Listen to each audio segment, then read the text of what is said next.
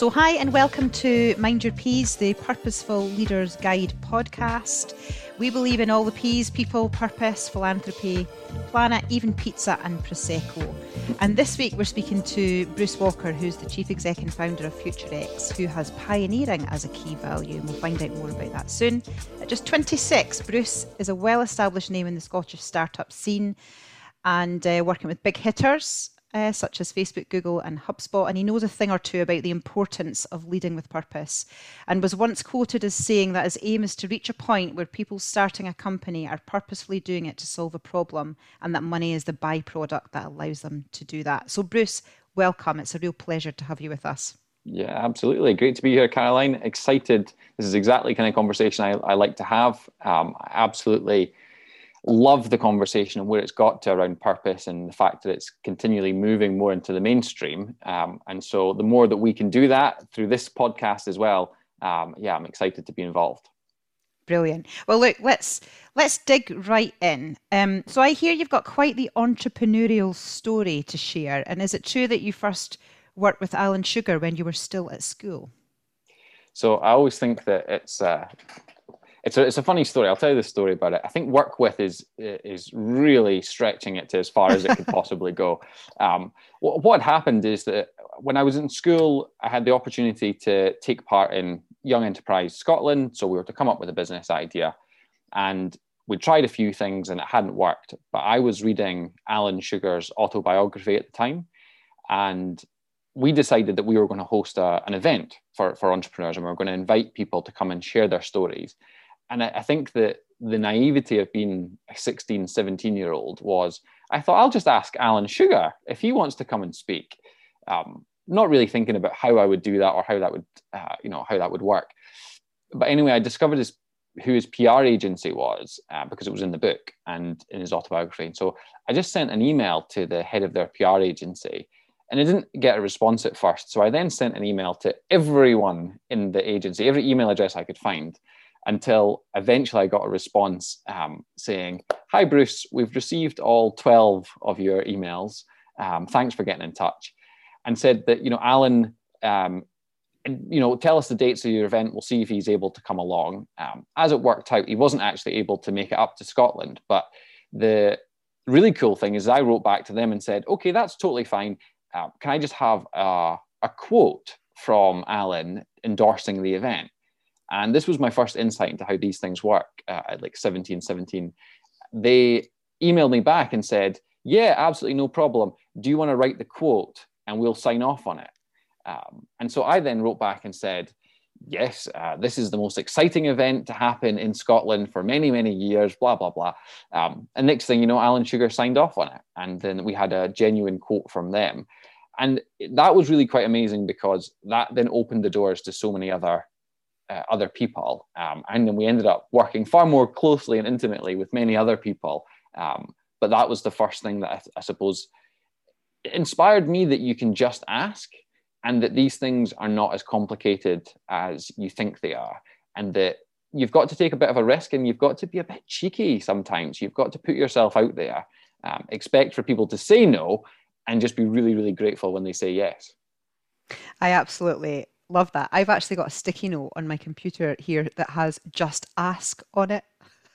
Because the story in your head and the conversation in your head that you play through is completely different from the real one, isn't it? Absolutely. And you could tell yourself and convince yourself quite rightly that people, why should they want to help you? But it's just not been my lived experience. It's that my lived experience is that people really want to help you. You've just got to find the right way and the right time to ask. And so, some people could look at that and think, "Oh, that was brave. It must mean that you've got, tenacity, drive, persistence." How would your friends describe you, Bruce? I'd like to think they would say I was quite funny, but maybe that's just what I would say about myself.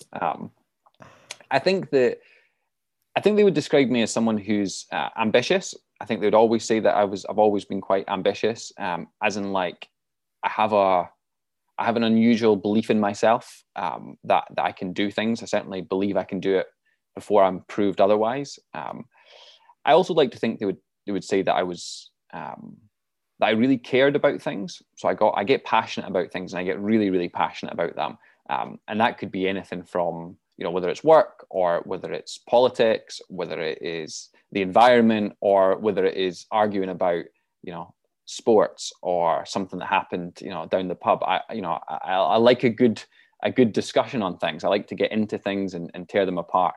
So I suppose overall, they'd probably say I was just very curious, interested in things, wanting to explore, not taking things for face value. Have you ever asked them? No, I daren't ask them, Caroline. I wouldn't like to know the answer. I was thinking about that pub conversation. They're always the best, right, after a few gins. Yeah. So what, just to dig a bit deeper into that and who you are as a person, Bruce, what on your CV do you think your family would be most and least proud of? It's a tough question, I think I've done,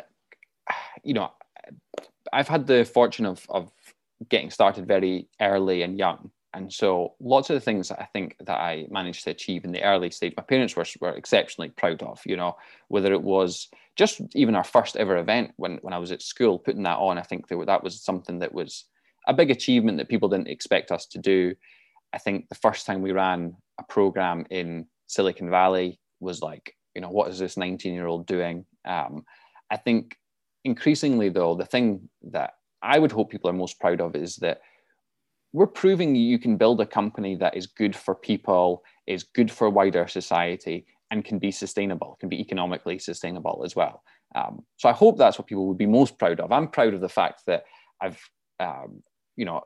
never really been employed by anyone else. I had 1 month I worked in a bar during the Edinburgh Festival 1 year, and that's the only employment I've ever had. Before that, I was a self-employed magician, believe it or not, when I was in school. And so I've always had that kind of, just do your own thing. What would they be least proud of? I don't know, actually. Maybe because I've not got much of a history of employment, there's nothing for them to be least proud of. I love that. Self-employed magician. What's your best trick? My best trick probably was I would do some mind reading, and I would predict the card that someone had picked, and it would then be on the wall somewhere around them. And it would, there was lots of good stuff. My first job actually was working in a pub in Falkirk, but I was actually only 16. They had no idea. I think they thought I was 18, but I was only 16. I was going around doing tricks to very drunk people in the bar who thought it was great. Yeah, who loved it. Brilliant. See, that's a great question. I'm going to use that one because you just never know. But listen, tell us about the business then. Why did you build it, FutureX? And I think you've got a couple of other brands. Talk to us about all that. And I know you've got a lot in there around people and purpose, all the P's that we love. So tell us a bit about that. So when I got started, it was really because I didn't really know what entrepreneurship was, and I didn't really know what startup business was. But I really liked the idea that when you're passionate about something, that actually you can make something from nothing. You can materialize things from nothing. And so the very beginning of my journey was really just about learning. All I wanted to do was learn how these things worked. And the more I understood about entrepreneurship, the more I realized that it's the perfect model to help people and to empower people, not just with opportunities, but sustainable opportunities for growth. And then I got involved with some organizations that were very much around kind of personal development as well. And I realized that the biggest change we can make is how we as individuals treat other people. That's the beginning of being purpose-driven for me, is how you treat people.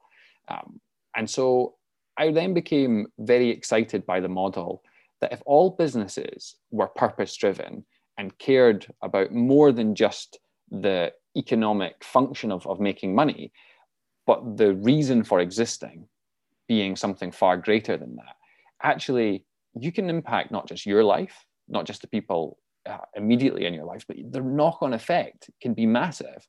And then if you use the tools of business to reach scale, then you can use that model to reach hundreds of millions of people, and you can really affect change at scale. And that's what FutureX is really all about, is enabling, I suppose we're an ever-evolving project that cares about making business for good the default mainstream approach. And we want to teach people how to do that in a way that is economically successful as well as has a positive impact. And, you know, it's pretty insightful of you to do that as the first entrepreneurial go, I suppose. You know, we speak to and meet lots of people who've tried things that hasn't quite worked out and they've learned from it, and then they've maybe landed at something that you've just described. So what do you think is it that's in you that wanted to do this right from the start? I think it's a couple of things. So if I look at me and Zoe, who's my co-founder, is that we've got very different life experiences that led us here, but a similar kind of thread, I suppose. So for background, Zoe is from Greece, and she was in Greece during the economic collapse, and she saw the way that the system is not sustainable and doesn't serve people and the disasters that it can create. And so she really wanted to move into business as an entirely different model. For me, I think I grew up with this like injustice complex where I hated seeing injustices, and I didn't really understand why everyone else was standing by while we were operating in a system that didn't serve people, and it didn't serve the planet either. You know, we're actively decaying lots of the systems around us. And I just, as a young person, naive enough to wonder, why are we just not doing anything about it? And then in the same ways, when I, was leaving school, we were told that there's no jobs out there and that we're in a recession and that you're going to have to go and work for free for lots of different people in order to prove yourself. And then once you've proven yourself, maybe you'll lucky enough to get a corporate grad scheme that will take you on, and so on and so on. And it just sounded like it wasn't for me, and that wasn't going to make any change. And so I guess I never had this lofty belief that I was going to change the world, but I just thought, I'm going to do something. I'm just going to do something. And then one step leads to the next step, to the next step, to the next step. And then other people want to get involved, and other people telling you this is a good idea. So I didn't have any grand master plan. I just knew I didn't like how things were at the moment, and I was just going to keep taking steps to try and remedy it. I love that. And so, there's a couple of things there. I mean, how do you live it or embody it in FutureX? How do you ensure that you're a purposeful leader? And then second to that is how, as part of your offering, how do you teach others to do the same? So in FutureX, it is the major focus is put on listening. So Zoe and I and our leadership spend a lot of time listening and really authentically, actively listening to what people are saying, not just waiting to speak, which I think is a really common thing, is that, we're just waiting to see the next thing. And then reflecting on it. So taking time to process it. And that helps massively because it reminds you to see everyone as human beings, as flawed individuals who come with baggage. And, the thing I often do is I just look back at myself and I think, well, I come with baggage. I come with preconceived ideas. So, how would I like to be treated in an ideal world? And I read a great thing once that was talking about how everyone is someone's most important person in the world. So whether you're, a friend, a daughter, a, partner, whatever it might be, you mean something really important to someone else. And then think about, how would you want the most important person in your life to be spoken to? How would you like them to receive feedback? And I try to embody that as much as possible, thinking about, what's the best way to get the positive result here. And I'm almost always prepared to surrender my own ego to get there, because it's the easiest thing for me to give up. It costs me nothing other than, the perception of pride. I can give that up easily in order to get. So I think that's a big part of it. I think there are more practical things behind that, which is we provide flexibility. So there's flexible working. We actually work a 4-day week. That for me is all very important because it's about making sure people have free time, because that's when they're able to create creative space. They're able to think more laterally. If we try to cram people into working every waking hour, then it's just a zero-sum game. They can't No one can keep up with that. So that's some of the practical ways. And then as a business, we are trying to be an example. So one part of it is being transparent and talking through how we make decisions. But then the really exciting thing is that we're able to tap into like incredible brands and leaders from all over the world and share their experiences as well.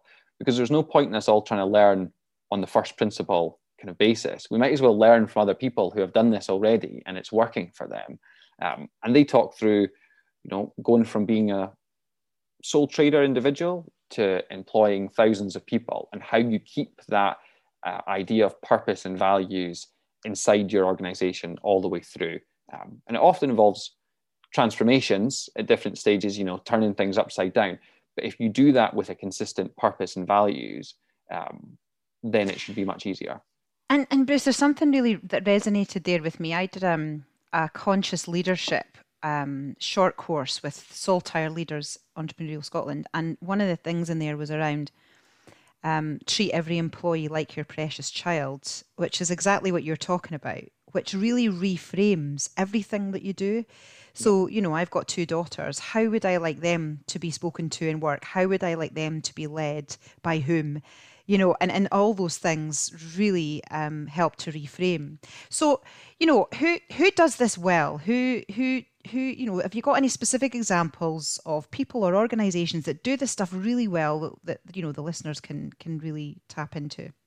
Yeah, absolutely. I mean, there's loads of people. So, I believe in, it's not just what you do, but it's how you do it. And so some of the people, it's about, how they do it.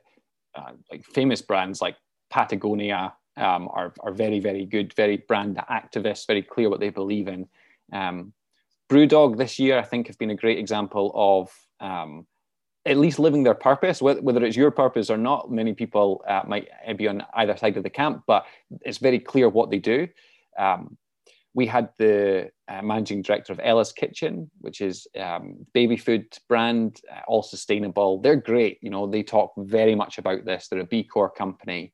But also, maybe in the more local ecosystem, I see people like Talking Medicines, who are like a tech for good company, and it's also the way that they operate as a business. And one of my favorites at the moment is actually Olio, which is the food sharing app.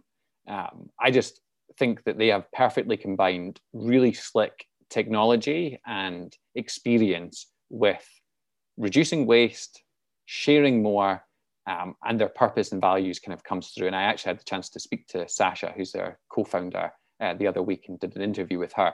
And she just spoke about as a company as well. And one of the cool things that she actually mentioned was that when they're hiring, they don't specifically ask about their value or purpose, but that's what they're listening for.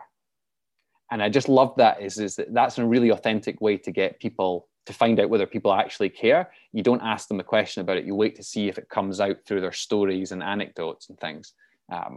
But increasingly there are so many, and I think that's a really encouraging thing, is that there are role models out there. The final one I would add is a woman called Claude Silver, who is the Chief People Officer at VaynerMedia. And Gary Vaynerchuk is the kind of famous founder of VaynerMedia, but Claude is their head of people. And she talks about, how it's her job. She works for the 900 people in the company rather than the 900 people working for her. And it's a good way to showcase how she thinks about it. Yeah, I love that. And,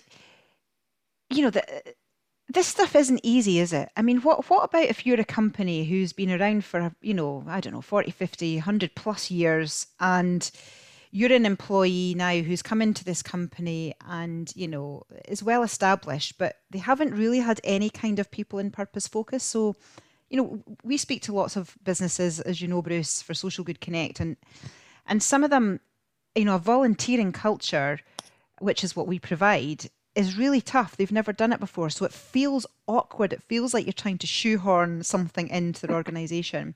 But there are those within those organizations who are really championing changing. Where should they start in terms of changing that company culture? I think that part of the challenge with why it's really difficult is that it does require an element of personal transformation or kind of personal awakening, I suppose, in that, like the things we've said earlier, is the kind of traditional style of leadership, particularly I would say the male-dominated style of leadership, is not to listen. It's to dominate. It's to project and get kind of commanding control style structure, and that is not the most effective way to nurture empowered leaders within your whole organization. I think that's what people should think about, is that leadership is about cultivating more leadership skills within everybody, even if they're not a manager or they're not, they don't have to occupy that position to emulate leadership skills.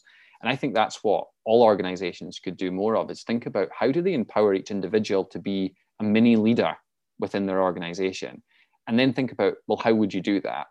And well, people need to be heard.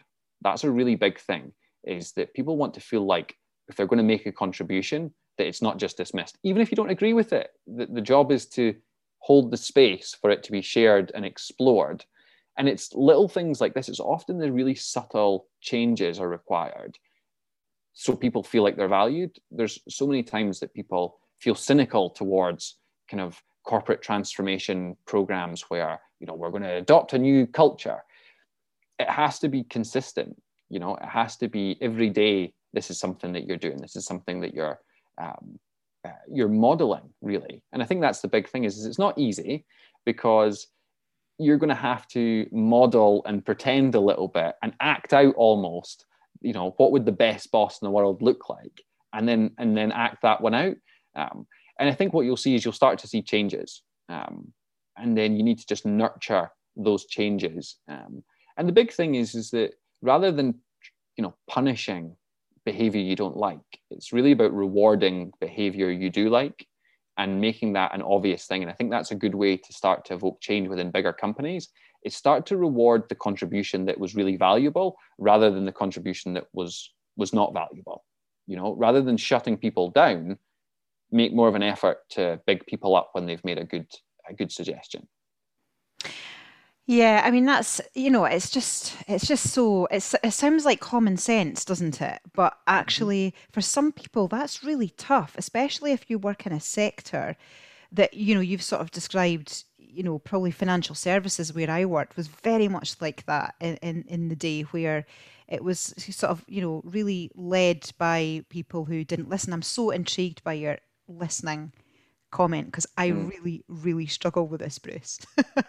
Which is why, I always, exactly what you described right at the start, I'm always thinking when someone says something, immediately I've got things going on in my mind, rather than that really stepping back and authentically listening. It's... I think that's the really, really important point, because I'm similar in that, it's not always, I don't do it naturally all of the time. And these are not things that if you aren't able to do every single time that you've failed at it. This is something that is all of us just trying to be aware of all of the time. You're not going to get it right 100% of the time, any of the time. You're just going to have to, it's almost like catching yourself when you're doing it and be like, oh, wait, what are they actually saying? Because I find that is I used to be terrible at names. And it was really because I probably wasn't listening. I just wasn't listening. And then I had to really go through a process of being like, I'm listening to their name and then using their name really quickly, so that I get into the habit of actually, remembering it. And I think it's the same with these things, is you've got to just practice it out. Sometimes it feels like, it's a bit obvious here, but it's often not obvious. It's not as obvious as we think. And I think that's the lesson, is that none of us are perfect. It's all a journey, and we're just trying to get better, as we go. I think, and that's what a purposeful leader is all about. It's not about knowing it all and having all the answers and doing things right now. It's about trying stuff and iterating and changing, and it's all that, really, isn't it? Absolutely. And so has anyone ever surprised you with sort of, their philanthropic efforts, I suppose, unlikely candidates or volunteers or business leaders? I mean, a lot of people have helped me along the way in lots of ways, whether it's, I remember a guy, Brian Williamson, spoke at my event when I was at school. I invited Brian to speak at that event and he said yes. And then a year later, I said to him, I'd like to take this forward, Brian. And he agreed, and he wrote me a check for, I think, £500 or something, just to get me going, at 17. And that for me was a massive vote of confidence. That was a small amount of money, but it got me my business cards. It got me feeling like a business person, all the way up to how I met Sir Tom Hunter is quite a fun story. I'd actually tried to meet Tom a couple of times before this point. And so I'd been at events and things, and I'd gone up. I don't know if he knows this part of it, but I'd gone up and I'd spoken to him a few times. And, he's a very busy guy. Everyone wants a word with him.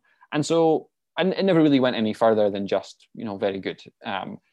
Until we were both at an event at Holyrood Palace. And we just so happened to be leaving at the same time. And I noticed he was walking down the stairs. And so I thought, oh, here's my opportunity. He looked like he was sneaking away. And so I used this opportunity. You were stalking him, Bruce. Come on. Honestly, it actually was just complete luck that we were walking down at the same time. And the car park's quite long from, the palace to the gates. It's quite a big car park. And so I had a captive audience for at least a good 3 minutes. And so I tried to pitch him without pitching him this time. And I just told him a story. And it was a story about how, I got over to Silicon Valley and got that started. And at the end of it, he just said, that's really interesting. I'd like to hear more about that.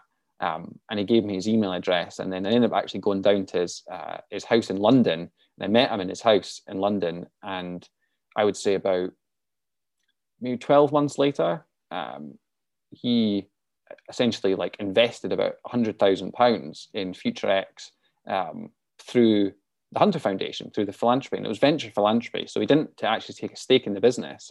He essentially gave us £100,000 to really launch FutureX. And that's what enabled us to create the Impact Summit. And so that for me is, I've always been blown away by how generous he is with his time, with his wisdom, and he has been with investing his money as well. Yeah, it's so important. And that when you talked about what Brian did, that kind of quick check that I believe in you, it's that belief, isn't it? So if you believe in someone, that gives you the confidence to keep going. Because I think I spoke to you before about this, Bruce, but I was about to give up on Social Good Connect. It was really tough. It was really tough to try and get the startup funding, to get people, engaged in it. It felt like sometimes people thought, that having a culture of employee volunteering was a nice to have rather than something that should be part of the DNA. And Craig, Andy and Danny and I ended up in a virtual pub where I think I said all great things happen. But, it was about that belief, them saying, we believe in this, keep going. So sometimes that's all it takes, isn't it? I think so. I think that's such a massive, massive part of it, is that we need others to believe in us and to show that they care, just to validate our own feelings sometimes, because it's really hard when you're up against it and you're seeing it at, point blank detail. And that perspective is not always great. And sometimes someone coming in and saying I can see it a bit, from a bit of a clearer picture. And I think what you're doing is great. We all need that from time to time. And that's why I never really see it as my job to tell someone that their business idea isn't good enough. That's not the way it works. People are what make businesses thrive. So the business idea in of itself is never going to be enough. It's the conviction of the individuals behind it. And that's why I always see my role is that if people come to see me, I always try to get them leaving feeling energized, because there's always an opportunity. You could take something like Airbnb and, you would rightly say that on the face of it, on paper, that sounds like a terrible idea. But yet it's a great idea, And so I think that, we need to always catch ourselves to remind ourselves that it's people that make businesses happen, not just the ideas. Definitely. And so tell us about your value pioneering. What is that? What is it and how do you live it? So pioneering for us is about taking risks, really. It's about saying that we're prepared to do things that others might not have done before. And we're prepared to kind of furrow the path for others, and kind of pioneer different ways of doing things. And that's a really important one to us, because particularly as you start to grow, it's easy to think that, I've seen this model over here, I'm just going to replicate what they've done and tweak it a little bit. Or it's times when you say to yourself, why can't we work a 4-day week? Who says you can't work a 4-day week? Why doesn't that? And to be fair, we've been doing a 4-day week probably before it was cool. Before it was popular, we've been on a 4-day week for years now, and it's great for us. I personally love it. But that's what it's about. That's what pioneering is about for us. It's about being the example that we want to see, and being prepared to take risks every now and then, to try and furrow that path. And do the team work 5 days or full-time hours in 4 days? No, so they work 4 days ultimately. Yeah. They work. We used to be everyone was off on a Thursday, but that doesn't work anymore in that way. So people can choose Friday or Thursdays to take off, and they work the 4 days. I mean, we've also got the culture of we're all here for a reason. We're all here for the purpose, which is that at times people put in, significantly more hours than a normal working day, or normal working week. And that's the point of flexibility, is that it doesn't have to be fixed. The other side of that, though, just to be fully transparent, is that what we've also learned is that sometimes we need to make sure people do take time off because they care so much that they'll work more or they'll work too much. And I think that's something that everyone needs to be aware of, is that, people need to take their holidays. And sometimes when you don't allocate holidays, people just don't take them. So that's the other side of us being responsible and recognizing that sometimes we actually need to say to people, take time off, please. Yeah, no, absolutely. And listen, what's next for you, Bruce? What's next for you? What's next for your Future X? I want to create the number one service, if you like, for people who want to build better businesses. And by better businesses, we mean businesses that are sustainable, they are good for people, and are good for planet. And I think that the way we're going to do that is going to be a combination of a really powerful digital community that has access to all the resources, tools that they need online, but that's brought to life at real world events and programs throughout the year. We bring people together. Hopefully that's in a post-COVID world when we can get people together. But I think the digital tools is an amazing way to reduce the barriers to entrepreneurship, and particularly reduce the barriers to purpose-led entrepreneurship. But that getting people together in real life, in the physical world, always has a special element to it, and we want to embrace that again when we can. Yeah, and you know what I mean. It sounds brilliant. So who is it for? Talk to me about your ideal sort of client. So that's what we're trying to create, is different levels for people to engage. Our traditional bread and butter is startups, so companies that have got an early bit of traction, so they're getting going, they're beyond idea stage. We're going to create, and we do have at the moment, but we're going to kind of improve it, is a free kind of newsletter information for people who are at the very beginning of their journey, and they're just looking to get an understanding of what is the ecosystem, where can I go to learn, and that's a very kind of basic, easy to consume. The next level up is actually providing that community where you can tap into events and programs for free, because you're a member. You can read resources, but what's going to be really powerful is when it's the community sharing their experiences back.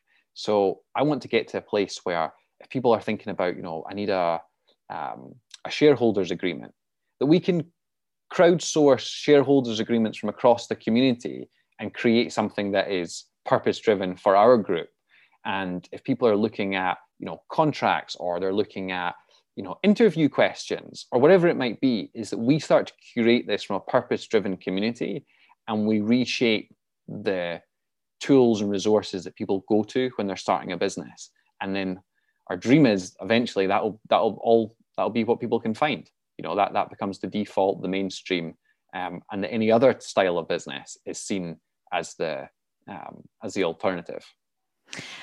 I mean, yeah, I mean that sounds fantastic. I'm pretty much in awe of what you've achieved from such a young age. I think you said it was 16 or 17 when you first started, and to where you are now. It's absolutely fantastic. What What's been the toughest part?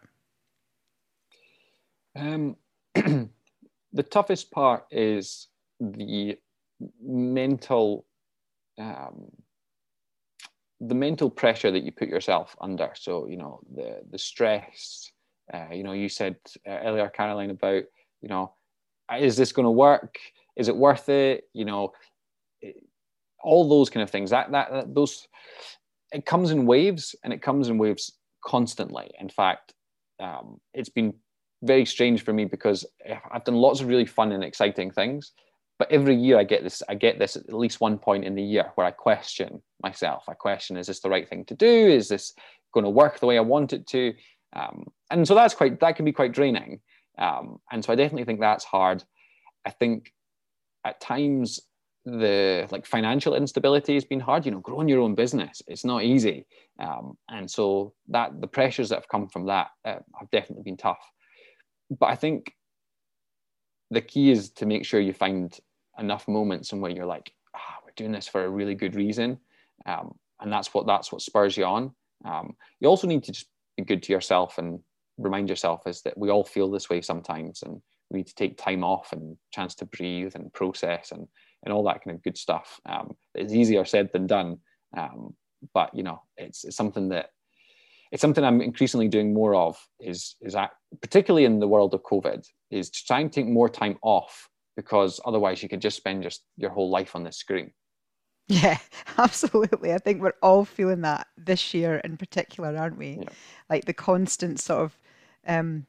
And someone was telling me the other day that we don't blink as much when we're on a computer screen all the time. So I could see that. Yeah. I've been to the optician the last couple of weeks for 2 appointments, and she said they've never been as busy because people's eyesight's starting to go. So that's pretty scary. But the mental stuff's hard. It's back to the original thing you talked about, Bruce, where it's really the conversation you have in your head is much harder than the reality, I think. And sometimes voicing your views and your thoughts on, I'm having a tough time at the moment, I'm really struggling with this, is normal. It's just normal, isn't it? It's how we all feel. I mean, one of the funny things I was just thinking there as well is the other thing I find quite hard sometimes is the balance between when difficult things happen, or frustrating things happen, is responding based on how Bruce Walker might respond as an individual, and then how Bruce Walker, CEO of FutureX, needs to respond. I find that constant battle, and I'm trying to find a middle ground somewhere in between. And so I think that's just a conditioning that I need to work on, of what my knee-jerk response is sometimes versus what the kind of professional mind has to write back. So what would Bruce Walker the person, what advice would Bruce Walker the person give to someone who's a leader who is struggling with this? We have to make money, and we've got to think about our people, and we have to keep our purpose on track, and we've got to consider the planet, and oh my God, it's all too much. Mm-hmm. Well, the Bruce Walker side of me is actually much more fiery than the CEO version of me. And so that is part of what I say is that why are we doing this? And we're doing this for this reason, which allows us to be quite fierce sometimes. So it allows you to make fierce decisions. So people think that being purpose-driven somehow makes you soft. I mean, for me, it's the absolute opposite. It makes me really quite fiery because I know why I'm doing it. I've got a much greater reason, justification behind why I'm doing what I do. So I think, remember that is that you're looking after people because it's the best thing to do. It's the best thing to do for your business, for them, and for the greater good. But if you have people who are underperforming or are not right for the team, then you still need to be pretty focused on the fact that, the way I might exit someone from the business will be compassionate and kind, but it doesn't mean I won't do it. And that's the key, is that, the way I approach things is through compassion, empathy, greater consideration, but it doesn't mean that I won't make hard decisions and I won't make quick decisions. It's just that, and I have to make those decisions because I am conscious of the greater good. Yeah, you're right. There is this impression that, oh gosh, it makes us a bit soft. We're not focused as much on the money. And I think you and I both talk about the fact that if you get this stuff right, if you get the people stuff right, if you get the philanthropic efforts right, that the money will come. Yeah. And profit's just as important for a sustainable business, Absolutely. isn't it? Absolutely. But, listen, Bruce, it's an absolute pleasure to speak to you. We've run out of time today, but thanks for joining us on one of our first ever Mind Your Peas podcasts. And I think there was lots of P's that you talked about: people, pioneering, purpose, popular, planet. And I love the fact that you said right at the start that if you don't ask, you don't get. And you know, being pioneering is about being brave, but you're also not afraid to make those tough decisions. So it's been great getting to know you. Thanks so much, Bruce. And I look forward to hearing all about the Bruce Walker versus Bruce Walker CEO antics of 2021 and beyond. Yeah, I'll have to write a blog.